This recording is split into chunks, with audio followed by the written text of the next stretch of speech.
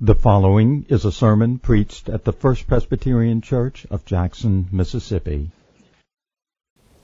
In these weeks that lead up to Easter, we've been looking at various groups of people that the Gospel writers tell us were clustered around the cross of Christ. 2 weeks ago, we looked at the soldiers who crucified him. And then last week at the scoffers who gathered to mock him. Now this week I want to think about the two robbers who were crucified along with him. All four Gospels record the same basic facts. Jesus was crucified first, and then the two condemned criminals crucified with him, one on each side. All part of our Lord's comprehensive public humiliation. John Calvin says, quote, "They gave Jesus first place as though he were the thieves' leader." Interestingly, Matthew and Mark tell us, once he was nailed to his cross, the passers-by and the chief priests and the scribes and the elders of the people all mocked Jesus, and so too did both criminals who were crucified beside him. Only Luke reports the fact that one of the two had a remarkable change of heart. And so it's to Luke's account that I want to turn your attention today, to linger over this exchange between the dying thief and his dying Lord, an exchange that has ever since rightly become immensely precious to every sinner saved by grace. So take your Bibles in hand, please, and turn in them with me now to the New Testament Scriptures, to Luke's Gospel, chapter 23. We'll take up the reading at verse 32. You can find that on page 884 if you're using one of our church Bibles. As we read the passage, I want you to be on the lookout for three things. First of all, I want you to see the contrast between these two men crucified with Christ. It is a contrast that actually shows us why faith matters. Why faith matters. A contrast that shows us why faith matters. Secondly, you're going to hear a confession on the lips of one of these two men, showing us what faith believes. So a contrast to show us why faith matters, a confession to show us what faith believes, and then finally, in response to that confession of faith, a commitment is made by the Lord Jesus himself, showing us what faith receives. All right, so a contrast to show us why faith matters, a confession on the lips of one of these two crucified thieves to show us what faith believes, and a commitment from Christ in response to show us what faith receives. That's where we're going this morning. Before we look at it together, let's pray once more and ask for the Lord's help, and then we'll read the passage. Let us pray. O Lord, we bow now before you, and we ask you, please, to send us the light and the ministry of the Holy Spirit, that he may take up these words and illuminate our sin-darkened hearts and understanding. Show us ourselves in the mirror of your word, that we might be brought to renewed repentance, or perhaps to repentance for the very first time. And more, show us Christ in his sufficiency to save to the uttermost all who come to God by him, and draw us to him by your mighty, irresistible call. For we ask this in your holy name. Amen. Luke chapter 23, beginning at the 32nd verse. This is the word of God. Two others who were criminals were led away to be put to death with him. And when they came to the place that is called the Skull, there they crucified him and the criminals, one on his right and one on his left. And Jesus said, "Father, forgive them, for they know not what they do." And they cast lots to divide his garments, and the people stood by watching. But the rulers scoffed at him, saying, "He saved others. Let him save himself if he is the Christ of God, his chosen one." The soldiers also mocked him, coming up and offering him sour wine and saying, "If you are the king of the Jews, save yourself." There was also an inscription over him, "This is the King of the Jews." One of the criminals who were hanged railed at him, saying, "Are you not the Christ? Save yourself and us." But the other rebuked him, saying, "Do you not fear God, since you are under the same sentence of condemnation? And we indeed justly, for we are receiving the due reward of our deeds. But this man has done nothing wrong." And he said, "Jesus, remember me when you come into your kingdom." And he said to him, "Truly I say to you, today you will be with me in paradise." Amen. All right, let's think about the contrast first of all. Here's why faith matters. A contrast to show us why faith matters. Consider for a moment the situation of these two men being crucified with Jesus. I suppose they are as alike in background as any two men can be. Matthew calls them robbers, although as we saw last week, that word robber could also refer to a revolutionary, someone inciting sedition against Roman oppression. Here, however, in our passage, Luke simply calls them criminals. The word refers to an evildoer, a habitual crook, a hardened thug. So whatever the precise nature of their crimes, whether it was petty theft or violent insurrection, the point is these are bad men. These are bad men. One of them actually acknowledges that fact in verse 41 when he says they are being executed justly. He acknowledges this is what they both deserve for the lives that they have led. They are alike in their background. They're also equally alike in their present circumstances in this moment, aren't they? They've both received the same sentence. They both experience the same indignities and agonies at the hands of their killers. They both have access to the same information about the third man being crucified between them. Whatever they understood about Jesus before this moment, we've no way to know. But on this day, as they hung there beside him on either hand, they certainly heard all his major claims clearly enough, although they are now being hurled back at Jesus as accusations and insults. But they heard that he is King of the Jews, that he saved others, that he is the Christ, the Son of God, the chosen one. And as they looked over at Jesus' cross, they both saw the same things.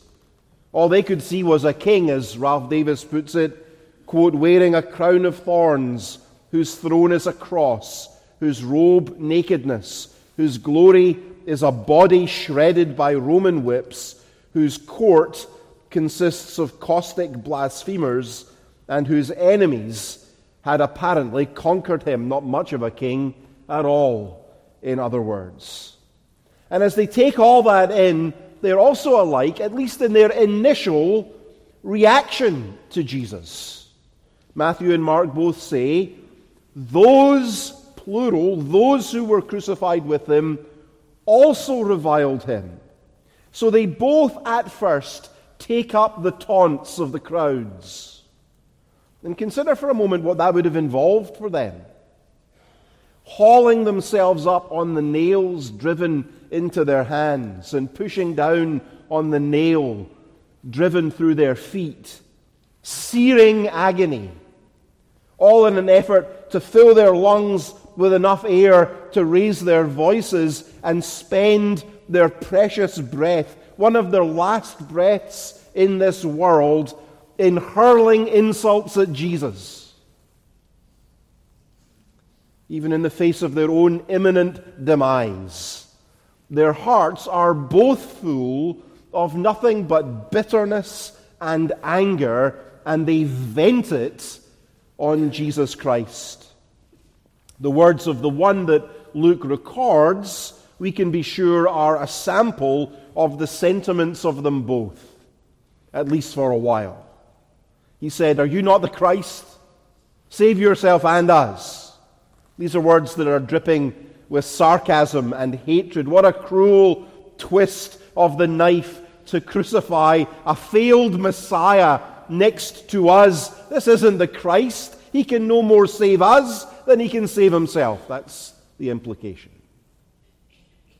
But then very soon, it seems, the insults fade from the lips of one of the two, even while the other one carries on oblivious.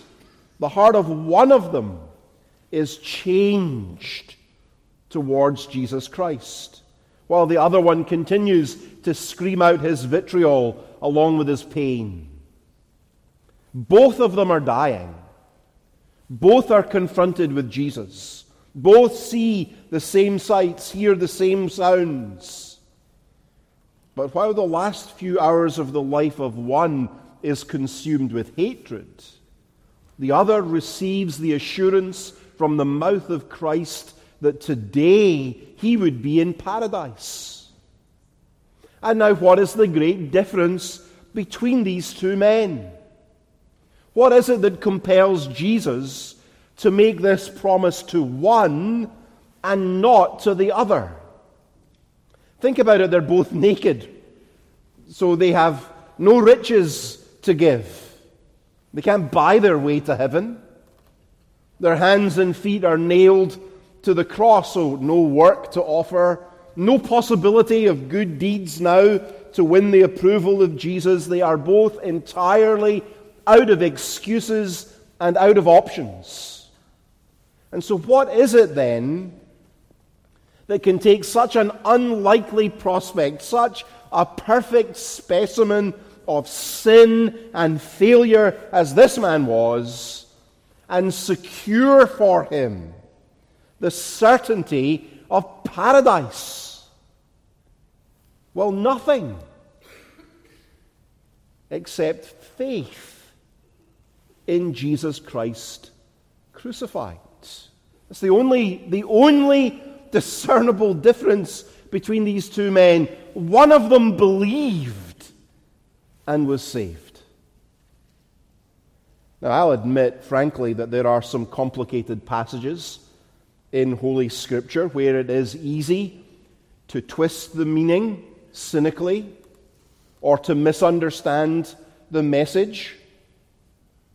But there's no possible way to misconstrue this story and somehow conclude, after reading it, that Jesus assured this dying thief of paradise because of some quality of his, some work he performed that compelled this gracious response from Jesus.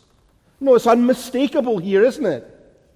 Unambiguous. What saved this man? Only faith, empty, unworthy, the faith not of a mighty, sinless doer, but of a helpless sinner who can do nothing but plead for mercy. That's what drew from Jesus the promise that he would be saved. My wife's maiden name is MacLennan, and the Latin motto of the clan MacLennan is Dum Spiro Spero. While I breathe, I hope. And that's part of the lesson, isn't it, of this last-minute 11th hour conversion, surely. What good news it is. While you draw breath, there remains yet time for you to find mercy from the Lord Jesus Christ. Maybe you've lived a long and selfish life. You've filled your days with greed and pride. You've been harsh and bitter. You've been lazy and entitled. You've made a god of your wealth or your lusts or your family or your career or your reputation. Maybe there's a trail of broken relationships and moral failures and squandered privileges littering your path. And now here you are facing your final years, and you've begun to wonder if it's too late.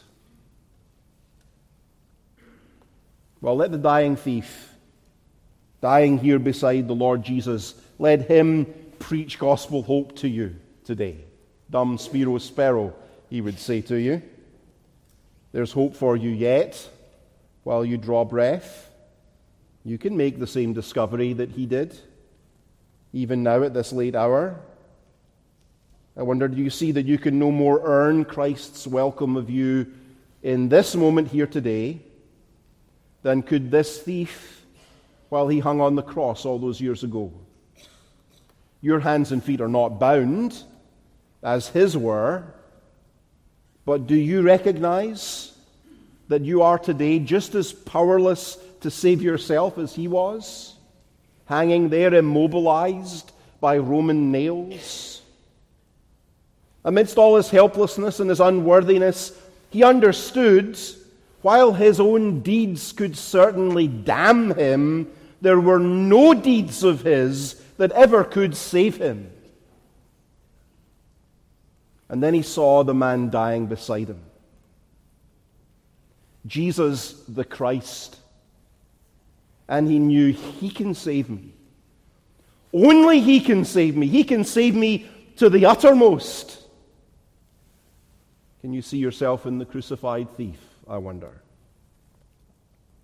Well, if so, right now, no more delay.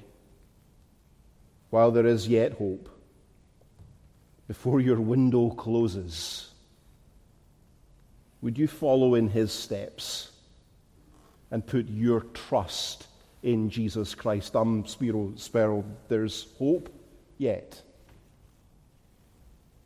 But maybe you're reading the story of God's mercy to this man in the final moments of his life, and you're wondering if perhaps you can purposefully delay your repentance. I'll go indulge my appetites, sin with impunity, delay my repentance till the 11th hour, and then just before the end, like this dying thief right here, I'll quickly repent. And that way I'll have all the pleasures of sin in this life and all the pleasures of heaven in the next. Well, what a wicked, not to mention precarious scheme that is. There is no guarantee, is there? There's no guarantee that any of us will ever know when our end approaches. Surely tornadoes in the Delta and gun deaths in Nashville have made that point with all the grim force we could ever need. We need to remember that our souls may be required of us at any moment. At any moment. And so the lesson of the repenting thief here is not that we can wait to repent till the last possible moment. The lesson of the thief is that whenever we are presented with Christ crucified, we should respond then and there, not with grand gestures or extravagant gifts, but with repentance and trust in Jesus alone to save us without delay, without hesitation, right now before it's too late. Someone once said there's only one deathbed conversion in the Bible. Here it is. There is one that we might never lose hope. But there is only one that we might never presume upon God's grace. So there's a contrast here. Do you see it? Between these two men, it shows us why faith matters. It's the only difference between them. He believes and is saved. Then secondly, I want you to see there's a confession here that shows us not just that faith matters, but what faith believes. Faith in what precisely saves? Well, let's look at the confession of faith made by this dying man. First of all, you'll notice faith sees himself in a new light. Actually, whenever saving faith springs up in a human heart, it is always accompanied by conviction of sin and by true repentance. The other criminal condemns Jesus. He hurls his insults at Jesus. There's no remorse in him, no ownership of his guilt, just anger at everybody else. But look at verse 40. The other criminal rebuked him, saying, "Do you not fear God, since you are under the same sentence of condemnation, and we indeed justly, for we are receiving the due reward of our deeds." He confesses frankly. His deeds deserve all that he receives, including the cursed death signified by his cross. He is agreeing with God in his own condemnation of sin. Everybody else was denouncing Jesus. This man is denouncing himself. You see, you actually can't trust in Christ without denouncing yourself.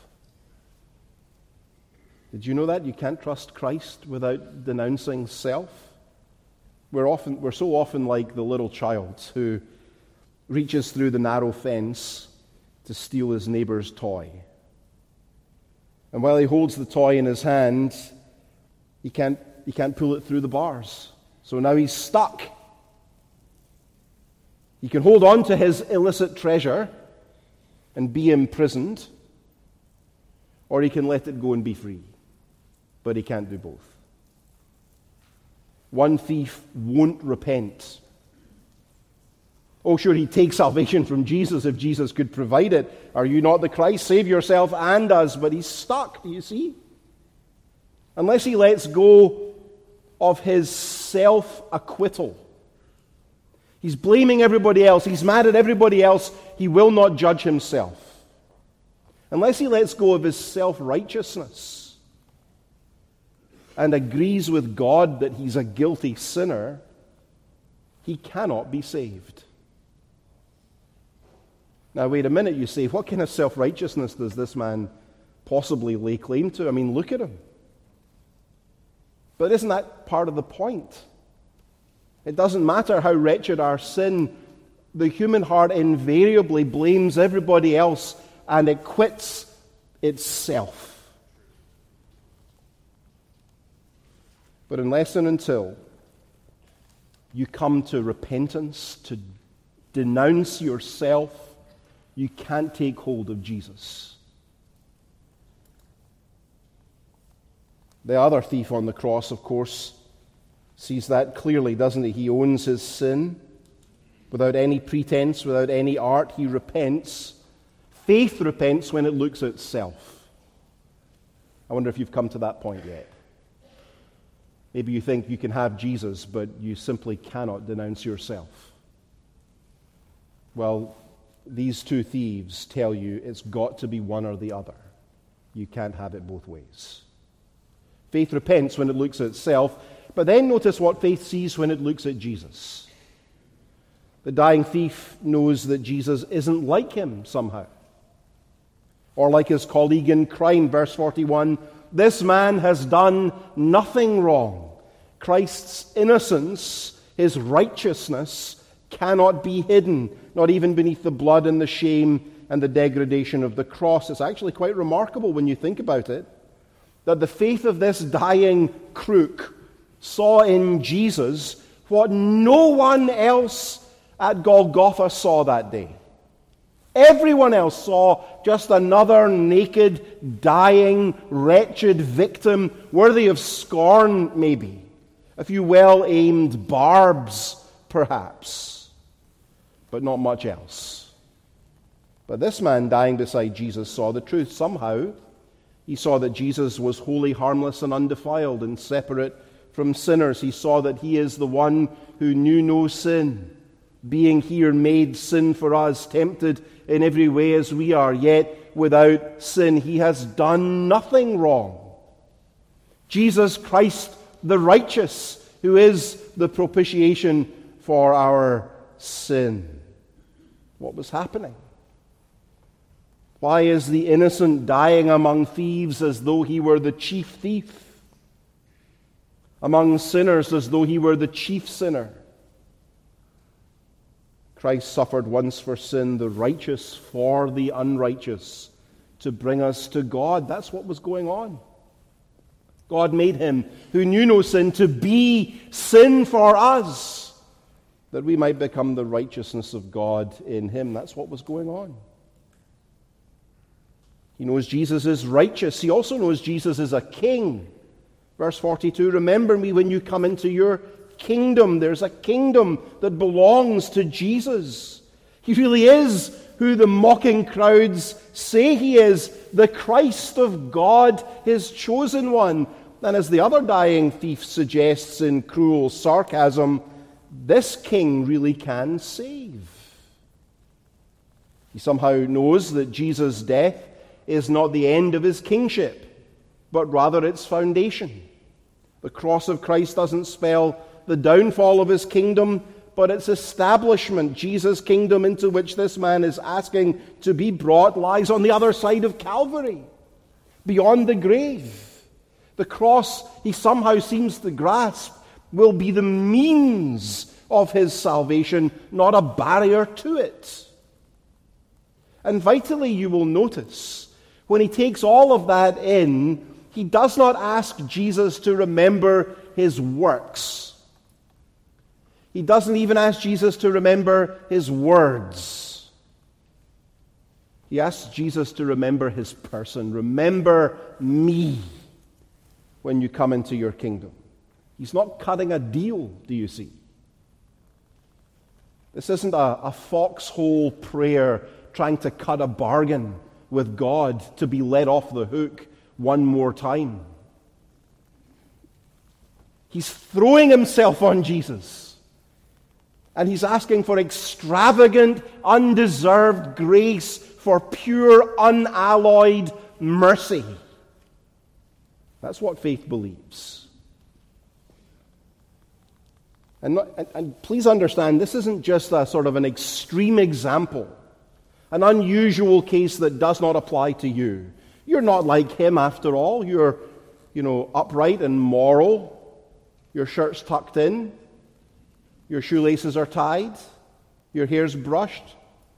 You've got a good job. You're a moral person. You contribute meaningfully to society. You don't need dying thief faith, do you?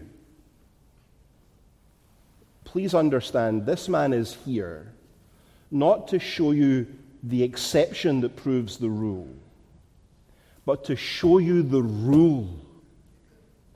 Unless you come to Jesus like this thief, naked and helpless, abandoned entirely to him for mercy, you never will come to him at all. There's no other way to receive from the mouth of Christ the assurance of paradise forever with him but this way. What faith believes. A contrast that shows us why faith matters. A confession that shows us what faith believes. And then finally and quickly, there's a commitment in response from the mouth of Christ that shows us what faith receives. Look how Jesus responds. Truly I say to you, today you will be with me in paradise. Every word is rich with gospel truth. Let's take a moment to look at it together. First, Jesus offers him certainty. Faith receives from Jesus certainty. Truly, I say to you. The word is amen. Amen, I say to you. This promise of mine, Jesus is saying, has the character of a sacred oath, a holy pledge upon which you can depend entirely. The words spoken by the chief priests and by the crowds and by the other criminal from his cross, they're full of lies and hatred. But my voice speaks only truth. Truly, I say to you, when faith trusts in Jesus, the salvation he promises is not in any doubt. There's no ambiguity. There's no maybe. There's no perhaps in the gospel. As a pastor over the years, I've counseled people who doubt their salvation. The sight of their own sin is so real to them, so clear, so overwhelming. They cannot believe that Jesus would or could or has saved them. But the truth is, your sin is no worse than this man's, dying beside Jesus here for his crimes. And the same assurance that met his fragile faith will meet yours too. Truly, I say to you, for sure, no question, no doubt, no hesitation, no qualification. You can bank on it. I am dying to provide for sinners. I am dying to give you this certainty, this assurance. You will be with me. Believe on the Lord Jesus Christ. And he says to you, today, truly you will be with me. Look, you're not a special case. You are not the only one, unique in all human history, the only sinner beyond the reach of Jesus Christ. So you can go to him and put your hope in him and trust him to save you, and he will. He will say, truly, truly, for sure, you will be with me. Certainty, secondly, notice all of that rests on his own authority. Truly, I say to you. This is not second-hand assurance. It's not a mere deduction or an inference. Much less is it a fond and desperate hope. It is the word of Jesus himself spoken in the very act of securing what he promises. Truly, I say to you, to doubt your salvation in the face of those words is to make Jesus out to be a liar. How dare you doubt his power to save you? I give you my word, he says. There's certainty here. It rests on his own authority. And thirdly, wonderfully, there's mercy here. Truly, I say to you.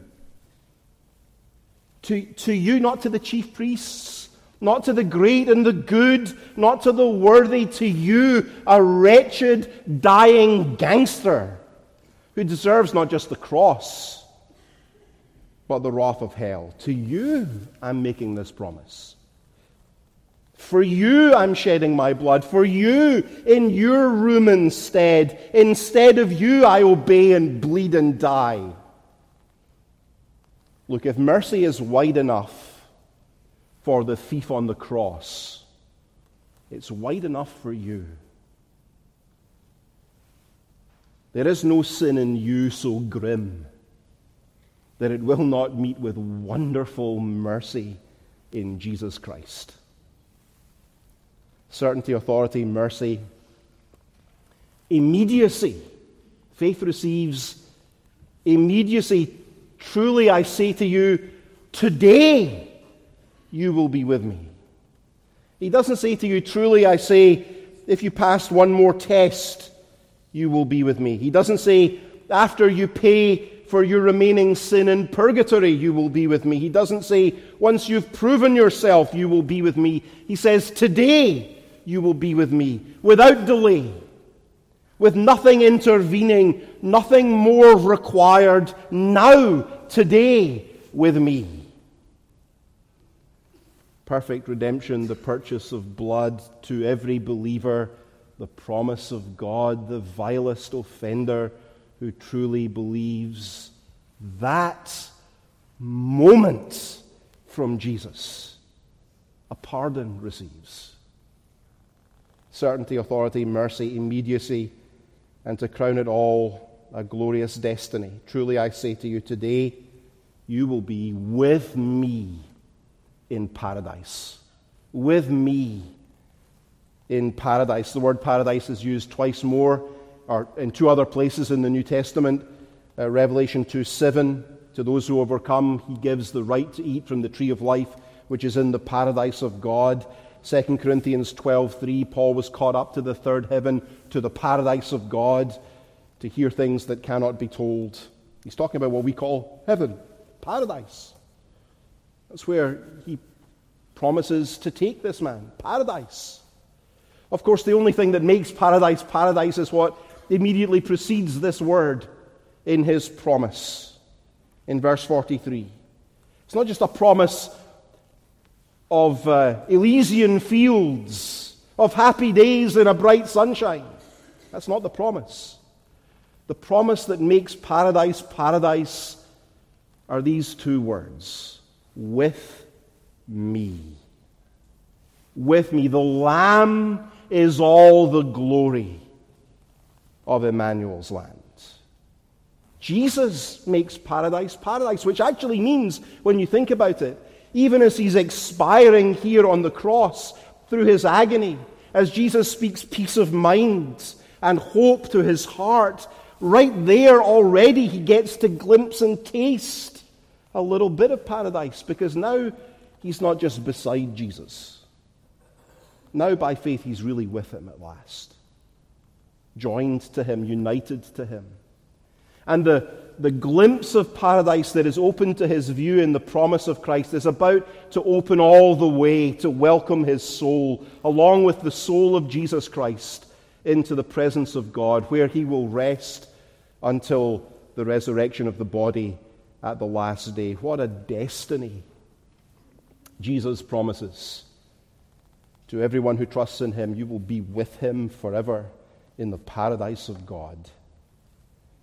The dying thief's confession of faith in Jesus, it was remarkable.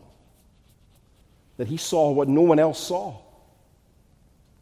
Amazing. But what is far more amazing is the commitment of Jesus Christ to him in response. Do you see how comprehensive and complete the salvation that Jesus died to provide us really is? It comes with certainty, resting on his authority, dripping with mercy, erupting into every believer's heart with immediacy, and it guarantees a glorious destiny. Who would not want a salvation like that? And so would you trust in Christ and do it now without any further delay, because time is shorter than you think? And may the Lord help you to begin to sing from your heart.